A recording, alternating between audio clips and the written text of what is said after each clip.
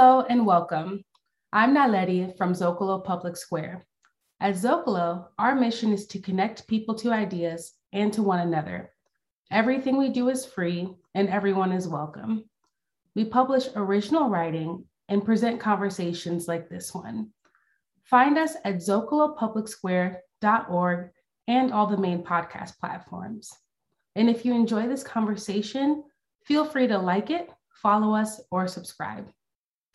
We're about to hear from University of Virginia social scientist Caitlin Donahue Wiley. She is the author of Preparing Dinosaurs, the work behind the scenes, and joins us today to discuss the potential of volunteer contributions to the sciences. And I'm thrilled to introduce Issues in Science and Technology Editor-in-Chief Lisa Marginelli, who will interview Donahue today. Over to you, Lisa. Thank you, Naledi. And hello, everyone. I'm Lisa Marginelli, and I'm the editor-in-chief of Issues in Science and Technology. We're a quarterly journal published by the National Academies of Sciences, Engineering, and Medicine and Arizona State University. And you can find us at issues.org. We're delighted to partner with Zocalo to present today's conversation, asking, can dinosaur fossils make science more accessible? Joining me is Caitlin Donahue Wiley, who explores that possibility in her recent essay for Issues, which was about the many years that she spent watching the people who prepare dinosaur fossils. She learned about their work, their jokes, their Thursday chili parties, and they gave her some ideas about how to make science more inclusive. So we're here to talk about that today. Caitlin is an assistant professor of science, technology, and society at the University of Virginia. She's the author of Preparing Dinosaurs, the work behind the scenes, which is available as an open access ebook from MIT Press.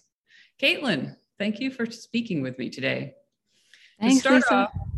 Hi. To start off, I'd like to ask you a question about what is a dinosaur. So before I guess I've been looking at dinosaurs since I was about 3.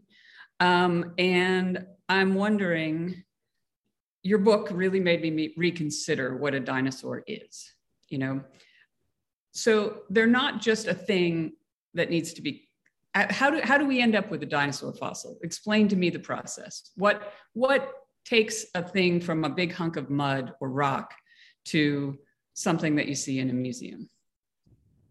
Thanks, Lisa. Yeah, that's what drew me to write this book too. Like there's so much that has to happen before a fossil can be something that we can use as a piece of a dinosaur, right? That we can even understand as a piece of a dinosaur. So yeah, I'm going to skip the what happens to get the animal into the ground because that's beyond my pay grade. But yeah, once an animal dies, it ends up in the sediment. Lots of things happen. If we're lucky, it becomes a fossil. And then if we're really lucky, somebody walks by it on the ground. If we're really, really lucky, someone spots it as a fossil. Okay, so there's already layers of selection happening before this piece of rock becomes a scientific object. And then ideally, that person will collect the dinosaur bone, so dig it up, protect it in ways that it can survive a journey to a museum or other kind of lab. And that's where things really get interesting, I think. And so tell me about that. What happens now? Yeah, so this packaged bone arrives in a lab. It's usually mostly encased in rock still because fieldwork is messy and it's hard to do precise rock removal. So usually the fossil preparator was not the person who collected the bone. And so they don't really know what's in this package. And so they open it up with a power tool. There's a lot of stress around that because they don't know where exactly the fossil is. And they might actually hit it with this power tool that they're using to saw open the casing around it. And then you're starting to get a sense of how many steps there are. Yeah. And then the preparator has to recognize the bone, which is easy for them and very challenging for the rest of us. So they've gotten good at recognizing bones somehow. Yeah. They call it the eye, which is not about your eyesight. It's about your expertise in recognizing, distinguishing fossil bone from rock, because of course, fossilized bone is mineralized with the minerals that are around it in the rock. So they are essentially the same thing. And identifying which is which takes a lot of experience. A lot of it's based on texture, sometimes color. So you have to have like a sort of a feeling for it. Yeah, it's a sensory experience. And fossil preparators can just glance at it and know, but most of us are, volunteer fossil preparators take a long time to get that expertise. Now, you know a lot about fossil preparators. That's what your book is about. And but when did you start by preparing fossils yourself before you studied fossil preparators? I did. I was one. What did you do?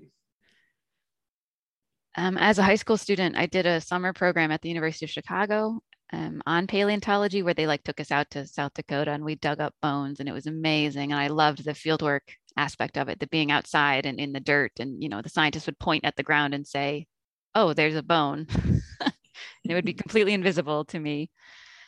But we didn't learn anything about fossil preparation. And then after that program, the professor who led it, Paul Serino, invited me to volunteer in his lab because I lived in Chicago.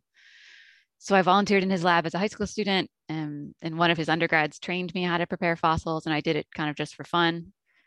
And then I went to the University of Chicago, and so they hired me as a fossil preparator. So yeah, I was very much a practitioner before. I mean, that's why I know how fascinating these people are, because I was watching them do this incredible work of distinguishing fossil from rock, from very meticulously removing the rock so that the fossil can be seen, and also repairing it, right? Fossils are crushed. They're really fragile. And so the work of making those fossils stable enough to be held and studied is absolutely essential to vertebrate paleontology. And so I was watching these technicians do all of these incredible tasks, and yet they weren't authors on the papers. They didn't have PhDs in science. They sort of were treated as staff, like support staff. And I just found that really confusing. So hence, 20 years later, I've been thinking a lot about their role in science. Okay, let me go back. What's interesting is you said that they spend a lot of time taking crushed. It's hard to distinguish the fossil from the bone. And then they're taking so they're doing that, and then they're finding things that are crushed and they're gluing them back together. And then they're creating a bone that you can hold, because you couldn't hold the bone when it's actually in the rock. So the dinosaur fossils that we see in the museum are really the result of their sort of this internal sensory experience that they have of how to figure out what's a fossil. And then there are other sort of puzzle-based experience of how to put the rock together to make it turn into bones. Otherwise, it's just like smush. It's just stuff out there. It's not these impressive dinosaur fossils. Right. And so you and I know how incredible those skeletons are, but the work behind it, I think, is just as interesting, maybe more so. Yeah. So, okay. So you started in high school, you started cleaning fossils. And then by college, you were cleaning fossils. And then how did you become interested as a science and technology studies scholar in following the preparators? What is this? What is the strange role of the preparators tell us about science that's interesting to you? Yeah, there was a moment. Mm-hmm. As an undergrad, I took a semester off to go to London, basically, and hang out. I got a work permit, and I volunteered at the Natural History Museum there in their preparation lab. And I showed up kind of hotshot. I'd been doing it for a few years. I thought I knew what I was doing. And I asked for a pin vise and a particular kind of glue, and the preparators at the Natural History Museum were horrified. They were like, "Oh no, we don't use that here." So basically I had to relearn how to prepare, because in the UK, they have very different expectations of the tools you're allowed to use and the materials you're allowed to use. So in Chicago, we use super glue, this chemical called cyanoacrylate, which dries on contact and it's very strong. And in the UK, they think that's wrong, that you shouldn't be using permanent substances on fossils, because what if you want to study them with a new technique that hasn't been developed yet and you can't get this glue off? And so it's a totally different philosophy of how to prepare specimens for study. And I just felt very disoriented by that. Like, how can we compare fossils that are prepared in such different ways? How can we not record these very different ways of preparing specimens in scientific papers? Like, wow, how can we not know this crucial metadata about the evidence that scientists are using? So that was when I started to think, ask these sort of more philosophical questions about what is the role of transforming nature into evidence. So, and which is science. Science is how you transform nature stuff, disorganized things around you into some sort of idea of knowledge or evidence. Yeah. Yeah. And what you had discovered kind of accidentally was that Chicago prepares a fossil different than London, and probably other parts of the world also prepare the fossils differently. Does that mean they have different dinosaurs, or what does that mean for people who aren't deep in the sort of what the meaning of that sort of science is? What does that mean?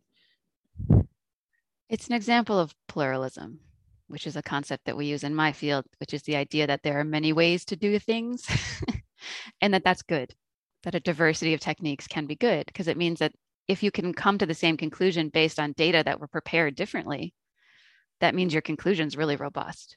Mm-hmm. Okay, so you're coming at it from different angles, so plurality of views.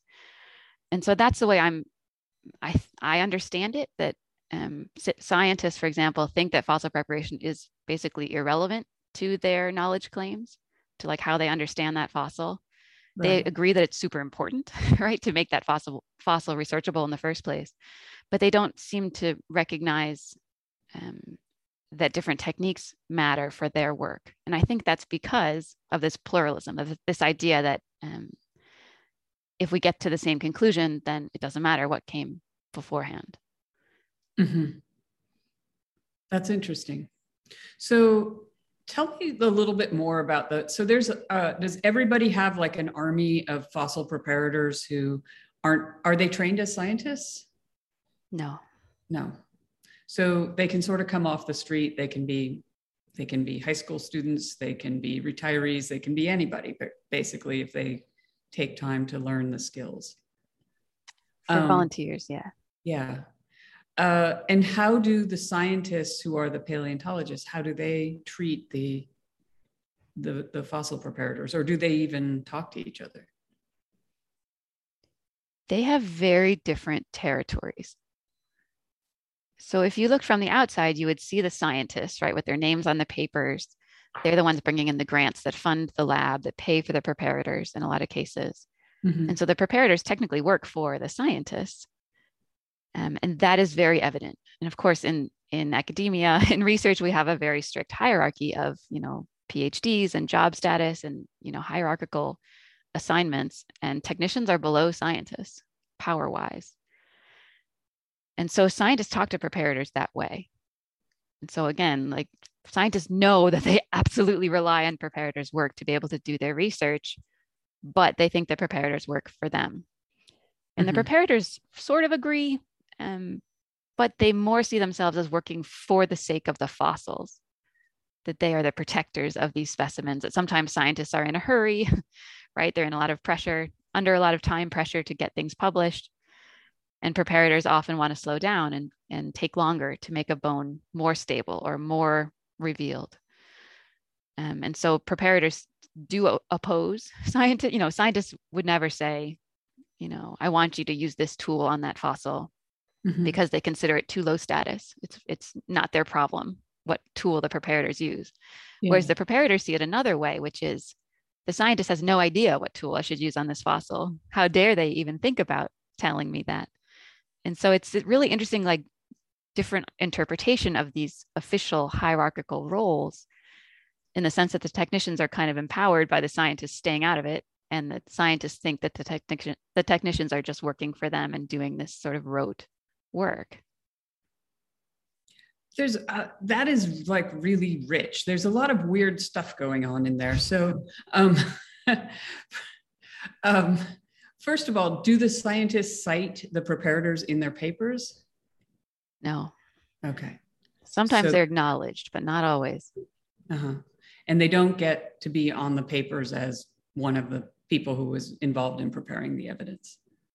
Correct. And there's no methods section in these papers that describe how the specimens were prepared. There might be methods about how the specimens were studied, but not preparation. Interesting. And then how did the preparators feel? I mean, it seems like it's kind of, I mean, if they're doing it as volunteers, it must be fun, right? Yeah, the volunteers are kind of another thing. You're right. I was thinking about staff preparators, professional preparators. Okay. But you're right that sorry. No, go ahead. You're right that the staff and the volunteers have basically the same backgrounds. And most staff are volunteers first and then get hired. But yeah, there are way more volunteer preparators than there are staff preparators. And the volunteers very much identify as volunteers rather than as preparators because they really work for the preparators, which is interesting because you might worry that having a volunteer workforce would replace technicians who don't have PhDs, who don't have particular credentials, specific to fossil preparation. But I found the opposite, that having volunteers in the lab empowers the preparators, the staff preparators, because they get to control a workforce, which is not typical of a lower status job in research. So yeah, again, as you said, lots of weird, rich things happening in this community. So yeah. So do the preparators sort of have, I mean, when you went to London, did you have to get accepted by them? That sounds like kind of a little bit like a club in a way. Like they have a lot of techniques and they probably, and they see themselves as working for the fossils, which is an interesting idea to see yourself as working sort of for the fossils, for truth, for what is right, for what is beautiful about a bone. Totally. Okay, here's something else that hit me while I was reading this. It reminded me of something I might see on Masterpiece Theatre or on the BBC. It seemed a little old-fashioned that the scientists don't come off too well in this, in the sort of being so hierarchical. And then you've got all the staff sort of underneath the stairs feeling committed to some other vision. And, I guess, how did you end up feeling about it as you studied it? About the role between the scientists and the preparators? This tension and these two different roles and the feelings of hierarchy and the little struggles. I think you said some people sometimes would hide bones from scientists or something like that. Yeah. I started this project thinking I was going to liberate fossil preparators, that they were under-recognized, oppressed, marginalized, proletariat. And I was going to come and show the world how amazing they are and that they deserve authorship. And so I very quickly realized that that was not how things worked, and that preparators have a lot of power in the lab, and that they like it that way, that they don't care about being authors in the way that I thought they would. They didn't care that they don't have PhDs, right? What they care about is being able to choose their techniques, right? Be in charge of their tools. So the scientist will say, I need that fossil prepared. And the preparator will say, okay, and then make all of the decisions after that. What tools, what kinds of glue, how much to take off, whether to leave it in the rock or not. And the scientists have some say in that, like they might say, I really need to see that part of that bone, please reveal this section. But they're not going to tell the preparators how to do it. And so in the book, I call that, it's the idea from sociology of labor of craft control, that the beauty of being a craftsperson is that you get to control your work. You have autonomy over your decisions. And that's not what we think of in science, right? Science is supposed to be protocol following. It's supposed to be kind of routine so that we can make things comparable. And that's just not how things fly in vertebrate paleontology, where every fossil is unique, right? And so you need a workforce of people who know how to adapt their techniques to each individual fossil to make it accessible to scientific, ways of thinking. It's really interesting because it kind of shifts your thinking about what science is. I mean, it's interesting. You went in there expecting to liberate people and you ended up having a sudden different view of science. Totally. Yeah. And that's what I argue for in the book, that if we think about all of the steps of, translating nature into knowledge, actually we get a really different picture of what science is and who does it, right? For all those steps in between. So tell me, what in the public mind, or maybe in the scientist's mind, is a scientist? I mean, the crudest cartoon of them is that there's somebody in a white coat and they're elitist. But how do the fossil preparators challenge the idea of who's a scientist? I love that question. Yeah, I have a PhD. I am a social scientist, so I am one of them more than I'm one of the preparators.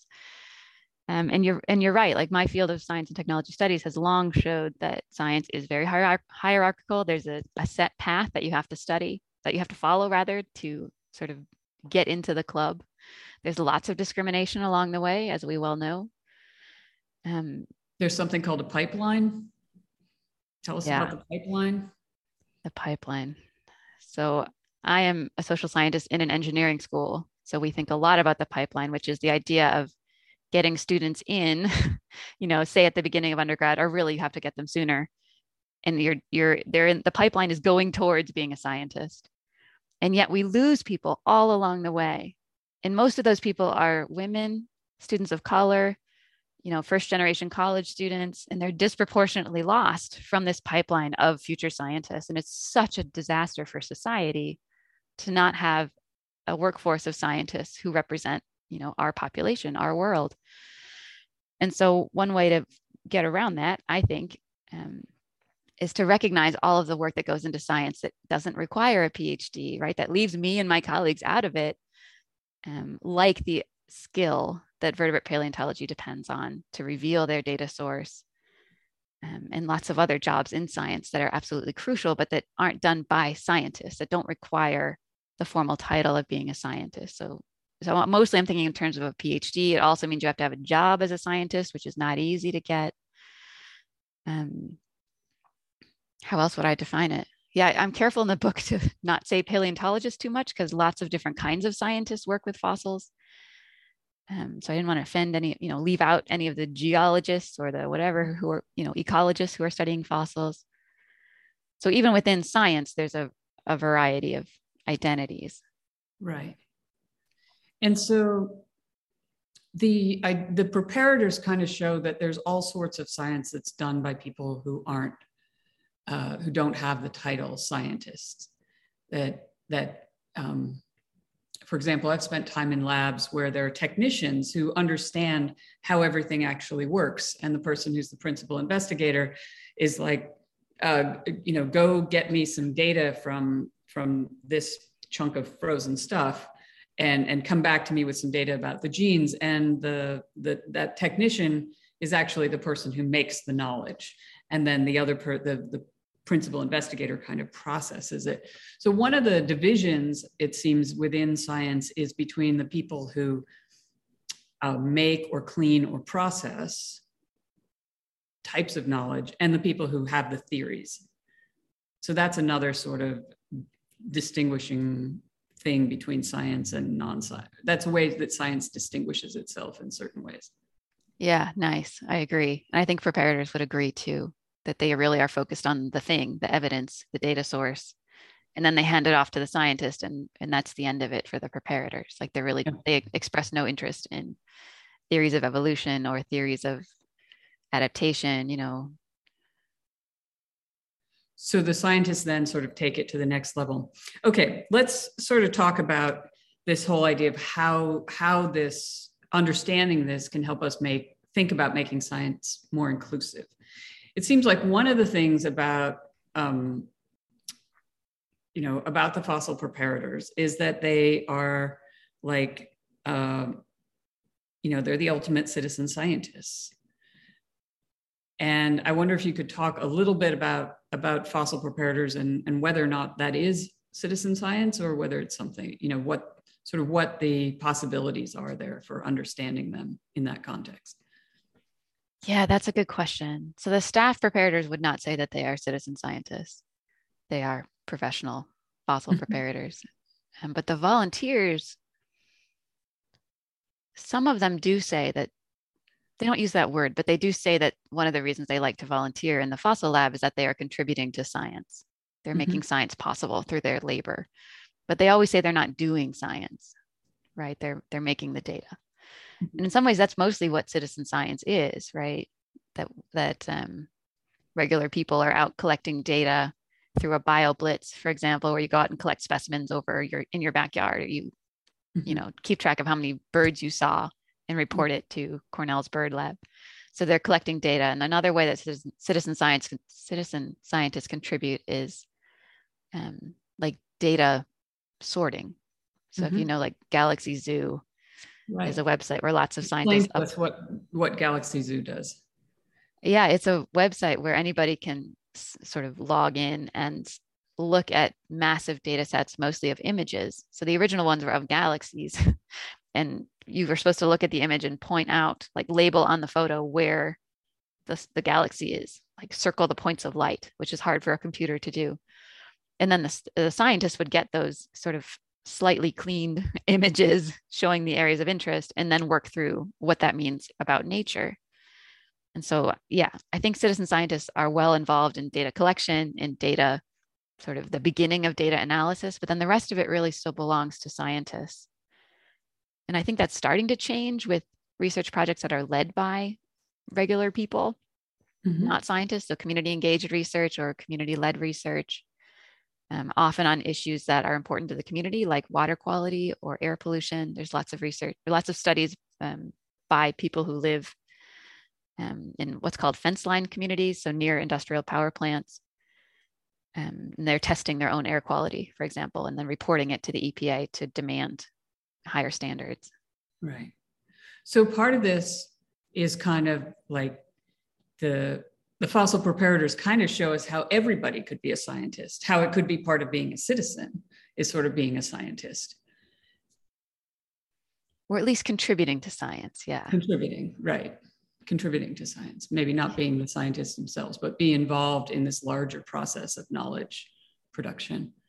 One of the things that's really interesting about what you're describing, the fossil preparators and the people looking at Galaxy Zoo, is that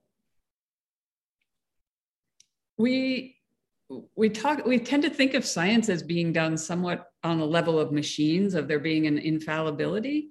But when you're describing the fossil preparators and the people doing the Galaxy Zoo and the people out there doing the Audubon bird count, you're talking about looking at something with a tremendous amount of knowledge and having an intuition about what you're looking at. And that's a skill that can cross all sorts of fields. Yeah, absolutely. I would say that science needs us to contribute. Otherwise, they're going to get really narrow results that don't matter in the world. And so part of the project of this book is to point out that there's space for everybody in science, and also to argue that science already relies on people who are not scientists, who have, you know, sorry, my my automatic light just turned off. I think it's on now. Yeah. It's back. Yeah. On people who are not scientists, who have crucial skills of, you know, craft work, the artistry of carving a fossil, right? Which is not how they would talk about it. But those embodied sensory skills are already crucial in all kinds of science, even the lab, you know, the white coated protocol following work, like that still relies on crucial skill and experience. So I'm trying to call attention to that as a way to remind science that they need us and that we have skills that, you know, can make science better, more socially relevant, more inclusive. So the last thing, and we'll go to audience questions soon. I hope that people can share their questions and I will ask you them. But one of the interesting things is that so many museums have this like glassed in place where the fossil preparators, who include volunteers, work. So like they've managed to somehow turn science inside out. Like most times science happens behind doors that you have to enter with multiple key cards. And here, when you go to the Science Museum, you see, you know, all these people in t-shirts kind of doing things with dirt and little tools, and, you know, there's dinosaur cartoons up on the wall and stuff. Somehow they've turned science inside out. Did they intend to do that? I don't know. I love those labs. I have written a couple of things about them because they're so fascinating to have a display lab that is really a workplace, but also on display. So there are things that happen in that lab that do not happen behind the scenes. And then there are things that definitely happen only behind the scenes because they don't want the public to be watching. So for example, if they're doing anything that's likely to be catastrophic, like if they're carrying a giant whale skull that's full of cracks, they're going to do that in the backstage lab because they don't want to show themselves as unprofessional or like have the public witness that kind of terrible break. But on the other hand, like, yeah, that's more of a view into science than most of us are ever going to get. Yeah. And so while it's not like science truly, it's not a true transparent picture of science, it's pretty darn close in the sense that, as you said, it's got all kinds of people working there. There's dirt, there's coffee cups, there's people like having a chat. It doesn't look like the sort of elite, clean space that we might imagine as a science lab. And of course, it's populated by volunteers, usually, who are just like the people on the other side of the glass. And often they'll come outside and like chat with visitors. So I think it is a way to show that science is human work, that it's everyday work, that it can feel like a job, It's not this sort of magical thing that's behind closed doors. Mm-hmm. So did you have an aha moment kind of when you realized that this field could be something, this field could teach the rest of science that is really looking to develop more relationships with the public? Did you have sort of an aha moment where you realized that there were solutions buried here? That's a really great question. I don't think I did.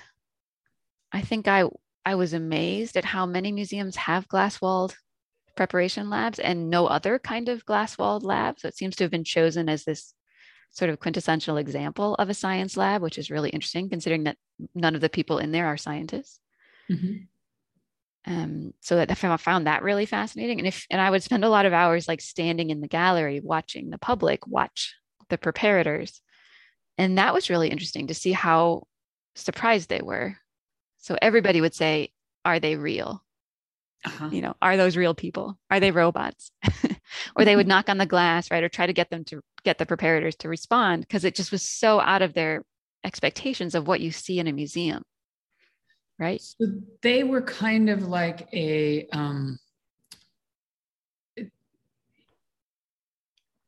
sort of like in a theater. It's a theater of science as much as it is a, truly revealing in some ways, or people perceive them as that.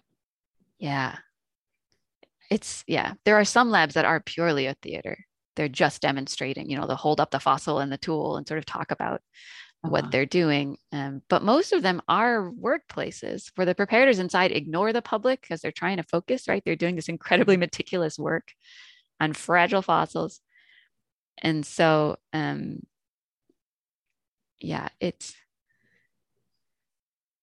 I think it's jarring for people to see that. And that's why people spend a lot of time watching, right? As you said, it looks like regular people. They're doing they're using tools that look kind of familiar, right? Kind of like dentist drills. They're not something super high tech. There's no computers around.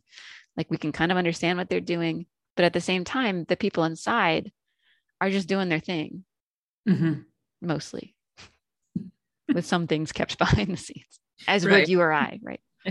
So I want to ask, we have some audience questions starting to come in. I want to ask you some, just one sort of, you point out that the fossil preparators and the way that fossils are prepared show us that science is like, it's a community process of making facts.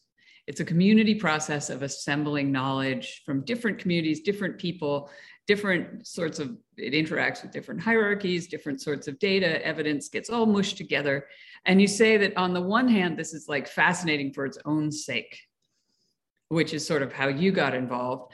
But it seems like understanding that can help us accomplish some big goals for science. That's my hope. Yeah. So if we recognize that it relies on a community of workers or a community of contributors, I think it would help us open up science and invite people in, right? Have more lab tours, have more glass-walled labs that aren't just fossils, but other kinds of science. Have internships for people who have no scientific background to follow a scientist around I'm not like, my goal is not to make every person a scientist. I don't think that's what we need, but rather for all of us to understand what science is in practice, so that we trust it, so that we're not afraid of it, so that we're willing to engage with it and help make it better. Mm-hmm. That struck me as like such a fascinating idea, that there's something, I guess cynically, my first thought about the glass things is, oh, it's kind of a display thing. It's, it is a kind of a theater, but then you realize it's also about trust. I mean, transparency is trust. Having people who you can see is the ability to trust them. And we've been having this ongoing, now going on 2-year conversation about how do you trust science? And the fact is, you have to take a lot of it on faith because it happens behind multiple locked doors and we don't understand how the evidence is assembled. And we ourselves this past 2 years, in fact, today itself, are watching science and knowledge be assembled on the fly by a giant community that's worldwide, that's compiling all sorts of data and pulling it together and assembling this reality that we will then revise tomorrow and revise again and revise every day going forward. And so the knowledge that science and knowledge creation is a community act of squishing and of refining and sorting and discussion, seems like it would be really, really valuable. Yes, because that's what science is. I think you're absolutely right that most of us don't know that because we've never seen it happen so publicly as in the case of COVID. But yeah, of course, right? There are major debates in science that, were the dinosaurs warm-blooded or cold-blooded? Right. Like the community shifts on that every couple of decades. And of course, it's a really long time scale and some of us don't really care. So it's a different way of like, why would you know that the community is squishing that knowledge together in terms of fossils when it's not that relevant? But in terms of COVID, it's super relevant. And this is the problem with transparency, right? When you start to share the realities of doing work, then people take science down off that high horse and think, oh, it's just regular people. So I'm going to decide for myself whether it's real, which is not what we're saying, right? We need experts to tell us how to interpret those data. What I'm saying is the experts also need us to tell them what data matters, to tell them what questions matter, to tell them what information we need, what knowledge we need, as opposed to the scientists deciding what facts we get. Right. So it needs to be two-way, and the transparency about the uncertainty can actually help to build trust. I think so. Yeah. Yeah. I think it's interesting because trust seems to really get built over a very, very long time. It does. Yeah. It's not you can't just show up and create trust. I want to switch to some of the audience questions, which are really interesting. So one of them that really relates to this is communicating science data is really important these days. Is there something these fossil preparators can teach us about communicating science's goals and findings, etc.? Oh, I love that. Yes. Fossil preparators totally act as mediators between scientists and the public. And they don't mean to, they don't sign up for that. They just sort of end up doing it because of their role in these display labs, and they end up talking to the public. But the preparators basically have the same scientific training as the rest of us do. And so they translate for each other, they translate for themselves as to like making sense of what the scientists do and how. So yeah, I think their role in paleontology could be replicated in other sciences, to have someone who's a mediator, right? So who's contributing to the research and has their foot in the real world and can tell the rest of us what they're working on. That'd be awesome. That's great. That's really an interesting thing. Wouldn't you love that job? Yeah.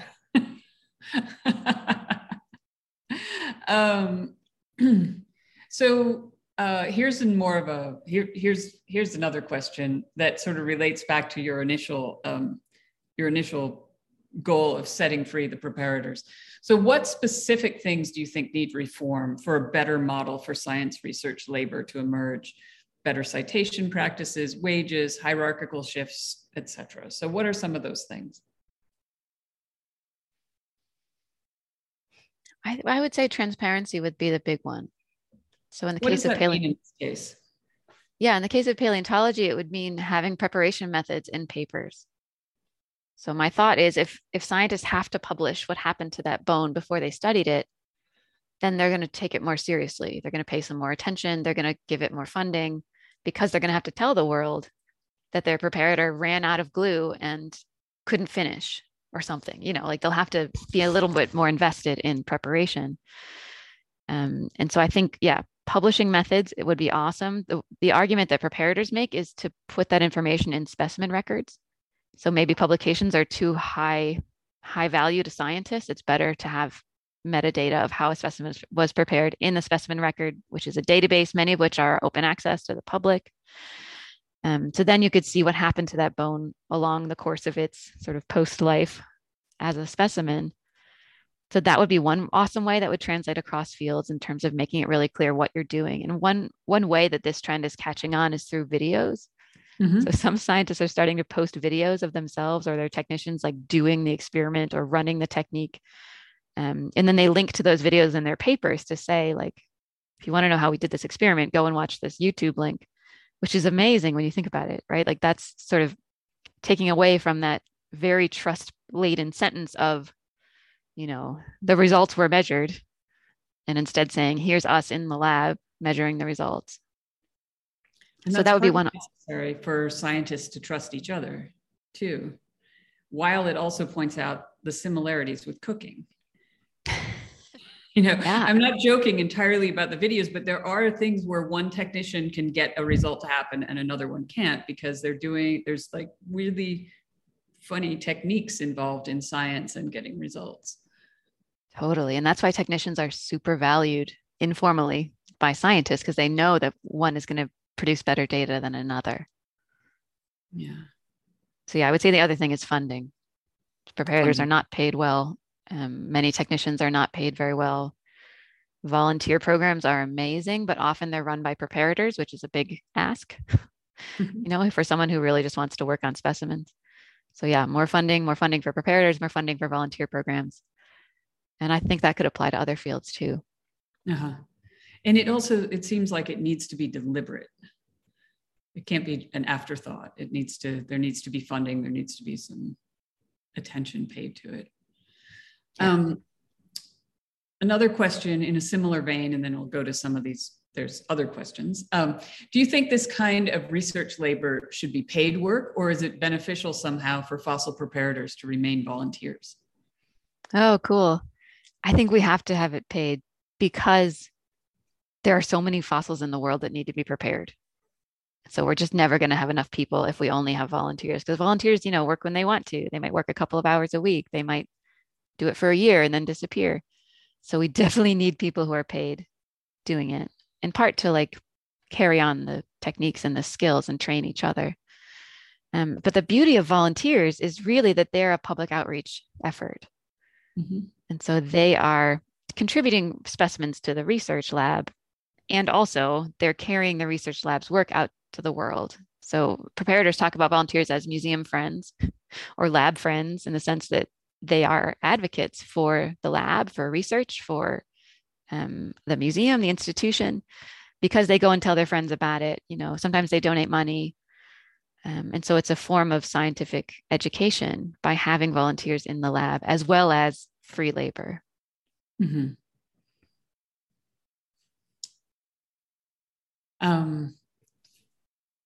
Another question is, are there rock star preparators? Oh, awesome pun. Yeah, there are.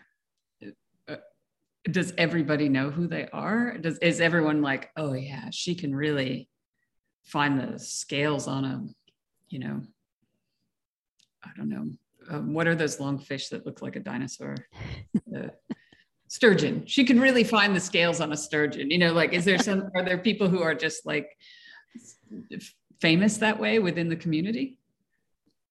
Within the community of preparators, yes, they are. But I don't think it reaches beyond that. I think scientists will always say that the preparator they work with is the best. But I don't think the fame reaches beyond preparators, although this book might change that. So Connie Van Beek, found all those fish scales on the sturgeon, which is in chapter 4. And I used her name with her permission, whereas all the other preparators I gave pseudonyms to. But yeah, there's, How did definitely you rock choose to use stars. her name? I'm sorry? How did you choose to use her name? Oh, I wanted to use her papers in the scientist papers, so I couldn't cite the paper without it being really obvious who it was. But they both gave me permission. Okay. I just want to announce that there was a poll question that was asked, what do you think is the best potential benefit of citizen science? And most people responded that it's more responsive to society, which I think is a really interesting answer and may reflect who's watching. And then the other answer, a couple of people said educating people without a degree. Interesting. Let's see. I had a question. Do the preparator, is there like fossil preparator con? Do they go to conferences? Is there anything that's officialized where they intermingle, or does everybody sort of stay? Is there somebody at the Field Museum in Chicago and somebody at the Natural History Museum in London and somebody at, I don't know. Yeah, they're pretty isolated, but they have created some communities for themselves. So the big one is at the Society for Vertebrate Paleontology, which is a science conference. They have a preparators sort of committee and a preparators session of talks. And so many preparators meet at that meeting every year to sort of catch up and give some talks and whatever, network. And from there, the preparators have created their own association called the Association for Materials and Methods in Paleontology. Oh. And they're treating that as their professional group. And they have a conference usually every year, maybe every other year. So they're not big, and it's certainly not all fossil preparators, but there are venues to bring people together and have them share their work. Oh, that's really interesting. And then when they get there, do the places that they work for send them, or are they going under their own? I mean, I guess what I'm trying to figure out is like, is it this must be the professional preparators, so it's not hobbyists. People aren't going. I think I'm trying to figure out, is this more like Comic-Con for fossil people, or is it more like a scientific conference? It's more like a scientific. Okay. It's more like a scientific conference, but volunteers certainly go. Often they're the ones who are like the most happy to be there because they don't know very many other people who are doing it. Interesting. Okay. Another question is, for the future, how do you want to expand your own research? Oh, thanks. What a nice question. So this book and my dissertation were about technicians and the roles that they play in science without much credit, without much recognition. And so I've built on that since by looking at students and how they contribute to research labs, particularly in engineering, because I work in an engineering school. And I'm looking at the role of community volunteers in research on a totally, 3 different areas, paleontology, engineering, and then this other project is about building sustainable infrastructure in the Arctic. So in the grip of climate change, how do we build buildings and roads and utilities that can serve a community's needs? And that's very community engaged in the sense that like we as researchers don't know what to do unless the community tells us how we can serve them. I'm really looking at how people contribute to knowledge from all of these different perspectives, as technicians, as volunteers, as students, as community members. It's really interesting because, when your book came in, I thought it was about dinosaurs. It's really confusing. It's not though. No, but what I was going to say is like, it seemed like it was about something that happened a long time ago, but actually this issue of taking science out of the labs, of getting citizen guidance for how we manage and mitigate climate risk, of expanding who's in STEM. All of this is very much of this moment. In fact, there's the Office of Science and Technology Policy in the president, in the White House has put out memos about this. This is actually, there are high level meetings about how do we do this. And there's also a lot of concern within science about how is this going to change science? And you've kind of been watching this, in a way since for almost 20 years. You had a ringside seat just as you went into labs in high school. And then you've been kind of watching this take place now in front of you. And I don't know, tell me what do you think about this in this larger context of these very big and important goals? I think vertebrate paleontology is an awesome example of how we can do this, of how we can acknowledge all of the work that science relies on and how we can encourage more of us to contribute, maybe as volunteers, but maybe just as fans. You watch the research happen, you follow it on the internet, you seek out some more education so that you understand science as a process. Because I think you're right, like this book was never about dinosaurs. It was always about people. Because I think that's who science is for, right? Like we're not trying to understand the Cretaceous era. We're trying to understand the world that we live in. Like we are very self-centered creatures. And so even the most sort of socially distant research relies on what we think we want to know, what we think we need to know about nature and about the world. So yeah, I am trying to use fossil preparators as a case study to illustrate what science should look like in the future. Do you find that scientists have very specific concerns or questions or worries about this? I think they are not, the way that science is rewarded is not set up to celebrate work with communities, to celebrate having volunteers in your lab. And that's a real shame. And that's on us, right? Like as a member of the university, that is on us. We need to change those reward structures to make it about science for everybody, science for social good, not science for the scientists. Mm-hmm. And I say that as one of them, right? Like I wrote this book so I could try to get tenure. But I also want to make science serve us in a way that it hasn't always done the best job. Mm-hmm.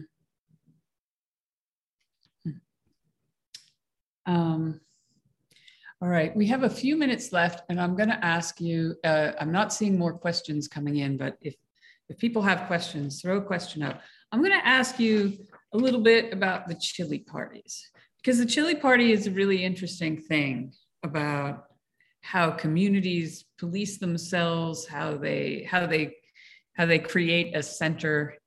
And just tell me a little bit about the chili party. Yeah. Chili Thursdays. They happened at one of the labs that I spent about 2 months studying. And the fossil preparators would invite everybody in the department to their lab for lunch. And they would make chili in this like huge, crock pot, and it would cook all morning and it would smell awesome. And like it would, waft down the hallways, and people would come out of their offices and say like, oh, are we having chili today? And it was like highly anticipated.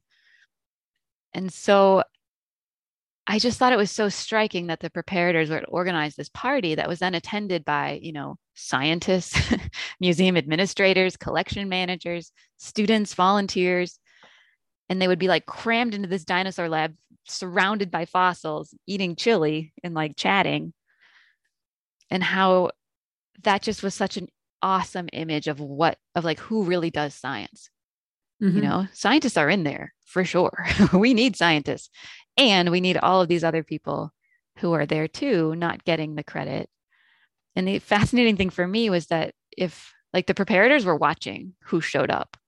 So if you didn't go to Chili Thursdays, like your preparation request was going to get bumped down the line, or like people were going to spread stories about you not being a good colleague because you didn't show up to support the fossil preparators party. And it happened every other Thursday. Yeah. That's a lot of chili people had to ask. Had to eat. But what I think is also interesting is like, it's a lab, there's dirt, there's value, and like there's priceless dinosaur bones. You can't put a value on the bones or the scales or whatever they're dealing with. And then there's people walking around with the chili. So they also managed to like skirt the basic rules of the lab, I would assume. Totally. I mean, there's chemicals everywhere. And I said to one of the preparators, like, aren't you worried about people spilling chili on the bones? And she just said, she said, no, they're just rocks. Meaning like they've been around for millions of years, like they're going to be fine for us to eat around them for an hour. I just thought that was so funny and such a shift in the rest of that preparator's day job, right? Which is 100% focused on saving those rocks and making them useful and stable. So in that moment, yeah, the shift really happened between the specimen, the object, and the community, the power that preparators had to call together this group of people and like host them. So yeah, I tried to use that scene to just illustrate that preparators are not marginalized. They are not oppressed, even though that's what I thought because they were missing in scientific papers. But instead, they have these other forms of sort of soft power that are very effective for what preparators want to achieve. Yeah, it's a really interesting vision of science because it's not the one that scientists would necessarily tell. And they might, you could go to that lab probably and not hear from anybody that there's the food on Thursdays, and unless you heard it from the preparators. So we have some poll questions that have come in. One poll question is, can the field of scientific research benefit from citizen scientists? 80% of people said yes. I'd like to hear from the other 20. Apparently 83% have said yes. So there's 17% out there say no, and I'm curious what they have, why. And another poll question is, should scientific research acknowledge the contributions from people outside of academia? And 100% of the people in the chat said yes to that. Interesting. Which is funny because it sounds like you're saying that the fossil preparators feel like that might ruin things. Right. They don't want to be authors. Or they're like, it would be fine, but I don't care about it. Mostly they want funding, they want reasonable work expectations. They want good specimen records. They want preparation methods and papers. They do want that. What else do they want? But I'm standardized and taken away from them because somehow getting recorded involves the power changing. That's true. Yeah. So the preparators argue for metadata about the specimens, mostly for the sake of the specimens, so that, people in 100 years will go and look at that bones and say, I wonder what glue is in there. And then these records would show that. So they don't really care about having their names in the records, which I find surprising. But I guess what was my conclusion was that preparators were seeking out other kinds of acknowledgement and getting it. I mean, they are the public face of paleontology in those glass-walled labs. None of those people are scientists. And so in that sense, like preparators are already enormously empowered. And again, they control the volunteer workforce, which is impressive. They have complete autonomy pretty much over the techniques that they choose and the tools that they choose. And so I think they're fairly satisfied without the sort of standard scientific forms of recognition, like authorship, like PhDs, like job titles, which is hard for me to understand because that's my world. So from their perspective, yeah, we really should be going to people who contribute to science as non-scientists and say, like, what would make you feel recognized? Right. And community is part of that. Part of what they're doing is community, and part of what it's an interesting thing because science has sometimes in this country been posed as being against community, or it tends to sort of flatten out what happens with community, even though, of course, scientists are themselves multiple communities. But it's interesting how much the fossil preparators are invested in the different communities. It makes me think of, there was a woman in the town where I live who, she passed away a year or two ago, and I think she lived to be over 100, but for maybe 70 years, she kept track of everything that, she kept track of when she first heard frogs every year and which kind of frog it was. And she kept track of which bird showed up. And this turned out to be absolutely vital information for understanding our town, understanding the changes that are happening, and it was sort of in the service of the world. I love that. Yeah. We have a final question, and then we'll have to wrap up. And that's what has been the response to your book? I was most worried about preparators' responses. So far, they've been very supportive and like kind of amazed that I wrote a whole book about them. They're a pretty humble bunch, modest bunch. Scientists, I haven't, they mostly have that same sense of surprise of like, we wrote a book about fossil preparators. But I don't think any of them have read the book yet. So I don't know what the scientists think. Mm-hmm. And I don't know what my field thinks either, because we move a little slower. So I don't know what my STS scholars think about this. So yeah, I guess the jury's still out, but there is a book. MIT Press published it, so it must be, generally okay. And I would love to someday in the post-COVID world, I would love to have some kind of event where I could meet people who are reading this book and see what they think. Like, what did I get right? What did I get wrong? How does it apply to other fields? What are the takeaway lessons for their experiences? Mm-hmm. I would love that. So you'd kind of like to create a community or a chili party around the book. Oh, and around perfect. big ideas. Okay. On that, I think we're going to close. So it has been such a pleasure talking to you. And thank you so much for this conversation. And to everyone in the audience, thank you for listening and asking such great questions. This was just a wonderful sort of visit into dinosaur bones and all the things that we overlook every day, and how science actually comes together. You can visit Zocalo's website, zocalopublicsquare.org, for a summary of this talk, brief interviews with both of us, and many other great articles and events. You can also rewatch the video starting tomorrow, I think. You can also visit Issues in Science and Technology, issues.org, where you can read Caitlin's essay, which is titled What Fossil Preparators Can Teach Us About More Inclusive Science. And thank you so much. I hope you have a wonderful evening or afternoon, wherever you are. And it's been a great pleasure. Thanks, Lisa. Thanks, everybody.